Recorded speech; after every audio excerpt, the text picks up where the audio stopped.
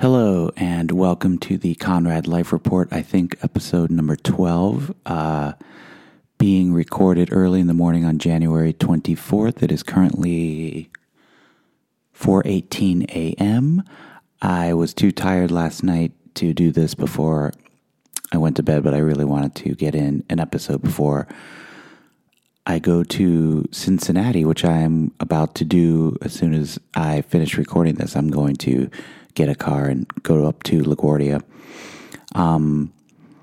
So yeah, it is Thursday morning at 4:15 in the morning. I don't know if it started raining, but it's supposed to start raining right around now and rain heavily here in New York through all morning and through some of the afternoon. I think I'm scheduled to be in Cincinnati by 9 a.m. We'll see where I know they had this weather yesterday. And it's supposed to be quite windy. Oh, I heard the door move. Anyway, I think it was just the heat coming on. Anyway, so, going to Cincinnati, going to spend a few days there through the weekend. Going to spend some time with my family, specifically my dad, who's had a fairly rough year. And so just going just to spend time and going to see some friends while I'm there, of course. The dudes, Brian and Beth, and the kids and friends Pete and Roth, and of course my sister and her family and my nephews. And then maybe later today see my friend Chris, who I know from here in New York, but he is a Providence College Friars basketball fanatic, and he has gone to Cincinnati this week to see them play Xavier, and he's also going to see UC play tonight. I think they're playing the Tulsa Golden Hurricane at the Fifth Third Center tonight. So maybe I'll see Chris later today or this evening in Cincinnati, which is going to be fun to see him there and not here. And he and his brother Drew have a birthday coming up. It'll be nice to see him. Anyway, and then besides just spending time with my family and friends, one project I sort of hope to get going on this trip is mailing my stereo system back here to Brooklyn, which is my actual stereo system that I had technically as a kid, but this is a stereo system my dad got for me when I was in college, and it's a Technics full, multi-component system. There's a receiver, there is a double tape deck, which actually I'm most excited about, so I can start playing tapes here. There is a 110 or 111 CD changer. It's ridiculous. The entire front panel opens down, swings down, and all of this, you can line up all of the CDs like on their side, left to right. It's like a kind of a jukebox thing, and it's crazy. But before the prevalence of MP3 playing and iPods and everything, I mean, it was like I had my own digital jukebox. I had kept 110 CDs in there, and I would press shuffle, and it was insane. It was awesome. So that's coming back. To the turntable that comes with the system, and maybe I'll even send back the 8-track player. The Technics system doesn't have an 8-track player, but I have a cool Panasonic 8-track player that I used when I was a very young kid because we had a few 8-tracks. It has got to be the most modern-looking, cool-looking 8-track player in existence. Not that big, about the size of a portable, old tape recorder. Definitely not as big as a normal stereo component. So that's the big project. I've done some research. It looks like it will cost me anywhere between $20 and $30 a box, i.e. a component, which is more than reasonable because that would be less than me buying all this stuff here in New York. And where are you going to find tape decks? I've done a little bit of research, and it seems like the only tape decks now are the kind where they have USB outs, and the only purpose seems to be to digitize the tapes, whereas what I want is a nice, good cassette player to play cassettes. And my friend Phil Palazzolo was telling me that tape decks are a finicky thing because they have so many moving parts, and the type of moving parts in cassette decks tend to break down easily over time. So they're very delicate things. So hopefully this one will survive the trip. If not, I'll be in the market for a new tape deck. But anyway, that's the big project. And that'll be one more step towards getting stuff out of my parents' house. After that, the only remaining big things are just a stack of just paperwork and old book reports and books and magazines. I'm slowly bringing my musician magazine collection back to New York. I carry back a stack at a time, whatever I can fit in my carry-on. And since I'm going solo this trip, i.e. without the family, I have much more room to carry whatever I want. So hopefully I'll get a good stack back this time. And the other thing that over the years I decided I wanted to keep and not get rid of is all of my Q magazines. Q, the British magazine, music magazine from the 90s. I just think they're incredible artifacts and documents and so well made, and I think I will look back at them again in the future, and they definitely spark joy in the parlance of today, and so I want to keep them. So, but this trip will be about hopefully getting the stereo system back. Oh, and continuing to bring back the rest of my Grateful Dead tapes that also haven't made any recent ferry trips back and forth in my carry-on bag. And then I have a lot of just cassettes as well that I'd like to bring back. Just tapes from the 80s, like an example being R.E.M. Green I have on cassette, and Tom Petty Full Moon Fever. It'll be fun to play these things in their cassette form. So that's the big Cincinnati project. So moving on to the normal topics of the Conrad Life Report. Books. So this week I finished the book Habits by Charles Duhigg, Duhigg. He went to Yale, and I know that not from his About the Author, although I think it's mentioned, but because my friend Alec recognized his name when he saw the picture I posted of the book cover. And he said he had been holding off on reading the book because he didn't like how this author acted during a history class they shared together in college, which I think is actually a fine enough reason to avoid an author's work, because if you don't like the author on a personal level, you're not going to enjoy reading the book. But I told him the book is actually quite good. It's basically reads like a very long New Yorker article. It's 260 pages or so, reads pretty fast, divided into 3 sections, which is how habits define you personally, how habits define a company, and how habits develop and affect societies as a whole. And it's just sort of like peppered with a lot of really interesting anecdotes about how the power of habit has positively re-engineered people on like personal life trajectories, re-engineered a company. Like the companies they discussed in the book are Alcoa, which was turned around by Paul Allen, who later became the Treasury Secretary for a couple of years under George W. Bush from 2000 to 2002. He took over Alcoa in the late 80s, I think it was. And Starbucks, which is a more famous story, Howard Schultz, and talks about how Starbucks instills in their employees the power of habit, which this habit includes a lot of just positive reinforcement and being strong in the face of, the battles that anyone that's in customer relations has to go through. And overall throughout the book, it goes through the sort of psychological, like by consensus accepted method of habits, the workflow of habits, which is that there's a cue, there's a routine, and there's a reward. And the cue is, to use this on a personal level, which is an example they used in the book, which is something I face every day at work, and I'm assuming many people do, which is about having the urge for a snack at, say, 3 p.m.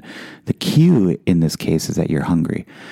The routine is that you walk to the vending machine and buy a chocolate bar, let's say. And the reward is that you eat your chocolate bar and enjoy it. Well, anyway, when you re-examine your habits, what you do is you examine exactly what is the reward you're seeking. And the author notes in his example that he was at 3:00 was getting up from his desk, going to another floor to the cafeteria, buying a cookie, and talking to people while he was there, and then going back to his desk. So over experimenting and slightly altering his routine over days, he realized that the cookie wasn't really the key here. It was more he was mentally into taking a break and mentally into engaging with his coworkers and friends and having some conversation that sort of gave him a mental break from his work. So he realized that it wasn't the cookie he wanted, it was the break. And so he started to get up and walk at 3:00, but not necessarily go to the cafe. He would go to another colleague's desk and enjoy some conversation and gossip and whatever, and then go back. And then, of course, you experiment with yourself what personally fits for you. Like, if you actually are hungry, then maybe a healthier snack will get you the reward you need. So the routine becomes you get up and go get a piece of fruit as opposed to going up and getting a cookie if you're hungry, or as opposed to getting up and walking and talking to someone. So basically you identify your cue, you then sort of experiment with what your routine will be, and ultimately you try to get the reward that best suits you. And he also discusses about how people have used, I guess this is apparently the foundation for Alcoholics Anonymous and their 12-step program. So there's a mild history of AA in there, and then there's some other, on a company basis, one of the negative examples they use is just how they use the Rhode Island hospital as an example of where bad habits were ingrained and nurses weren't encouraged to speak up. And of course, this led to operations being done where they botched the operation, and patients passed away. And so pretty fascinating book. I mean, it was a quick read, though. It actually took me over a week and a half to read it. But yeah, it's like a long, good New Yorker article. And I have to say, it actually got me to think about my habits, and I think about my cues, and I think about my routines, and I think about my rewards. So for the past week and a half, this is what I've been thinking about as I go through my day: cues and rewards and routines. And so after that, I finally started reading that Against Everything collection of essays by Mark Grief, who is an N+1, the literary journal. He's a co-founder of N+1, and it's stunningly well written. It's just he has a command of words and phrases and sentences, and his sentences seem so complex. It's kind of not difficult to read. They're just masterfully crafted. And a couple of sentences are just so stunningly well written. I've gone back and read it over and over, even as I've moved on in the book, because I think back to how incredible the sentence was. So he's a great writer. How many essays in am I? I think I'm on the fourth one. But I just finished the one about food. It's called On Food, and it's a pretty, just mesmerizing examination of just what we think of food as a society, and what's really driving the reason why we like quote unquote organic food. What we think about how more poorer classes, they don't think about say organic food, and the way a more educated and not more educated, although that correlates, but a more higher financial class person thinks about food. If you possibly have trouble actually being able to pay for food at some point in your recent life, your concern is getting food and getting calories and then putting it in your body to survive. Whereas if you don't have any ever medical fear of going without food, then what you're actually doing is you've achieved a certain level where you're now moving back and doing the reverse. You're trying to deny yourself calories. You're denying yourself food, because ultimately it becomes the drive to prolong your health by denying yourself foods, and you're only going after certain foods. And then he goes into a discussion of what this means in terms of do we really, when we want this sort of healthy food, what do we really want? Well, we want health, and we ultimately want longevity, and we ultimately want to live as long as possible. And how does that correlate with also our basic human drives, which is like eating, exercise, sex. And he also has a pretty good takedown of Michael Pollan and the Omnivore's dilemma in there. I have not read that book. I've read other Michael Pollan, but not that book, which is his most famous. But he explains Pollan's example, and then he sort of very quickly shoots it down, or doesn't shoot it down. Not like he refutes him. He just doesn't even engage him on that level and explains why Pollan is wrong to even pursue a certain path of explanation. Anyway, that's the essay on food by Mark Greif. Really great. Since it's so densely written, I feel like it's going to take me a long time to get through this book. I think it's about 300 pages. And so that will probably be what I'm reading for the next week or two. But after that, I got some good things lined up. I got Martin Amis, the most recent collection of essays out on paperback, came out this week. And my friend Meg at Penguin just sent me the new Jeff Tweedy books. I'm very excited about that. Signed copy too, which is nice. Moving on to music. This week I actually listened to a lot of new music because a lot of new stuff has come out. So I'll quickly move through this because I want to keep this episode short actually because I kind of have to go to the airport soon. But Deer Hunter, I listened to the new Deer Hunter record, which the cover art actually looks very the band, and also looks like, reminds me of Deja Vu in a way. Crosby, Stills, Nash & Young, but has that sort of dark, old dusty leather looking, maroon looking color to it. Anyway, it's an interesting sound for them. It's very, it reminded me of the Kinks, and it reminded me of the Kinks when they're sort of minor key Kinks, in like the late 60s, like a Village Green era Kinks. And in fact, the second song on this record, which is called Not Sleeping or something only, it's not, I keep thinking I'm Only Sleeping, but it's not the Beatles song. It's Something Sleeping. Anyway, the bridge of that song actually very much sounds like the song Village Green, and also Village Green Preservation Society, which are both in the same record, but it actually sounds more like Village Green by the Kinks. And it even says the words Village Green in this bridge. So it's a clear call out, which is awesome. So the Deer Hunter record is a good listen. Listen to the new Steve Gunn record, and it's good.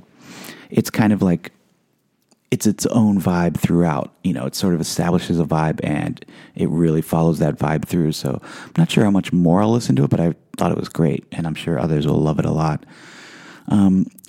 William Tyler has a new record out. I think it's out next week. I listened to the single. William Tyler is a formerly Nashville-based, now LA-based guitar player. He plays solo guitar live, often, sometimes with a band, and his albums are mostly guitar with a band, but it's all instrumental. And just a fantastic player. Like you don't miss vocals when you're listening to William Tyler. Just beautiful, beautiful instrumental songs. So new William Tyler is great. He played Rough Trade here last night, i.e. about 5 hours ago probably. Or was it? Yeah, last night, yeah. And I wish I could have gone. And I listened to the new Sharon Van Etten record, Remind Me Tomorrow, I think is what it's called. It's really fantastic. It's getting a lot of acclaim, and I guess like rightfully so.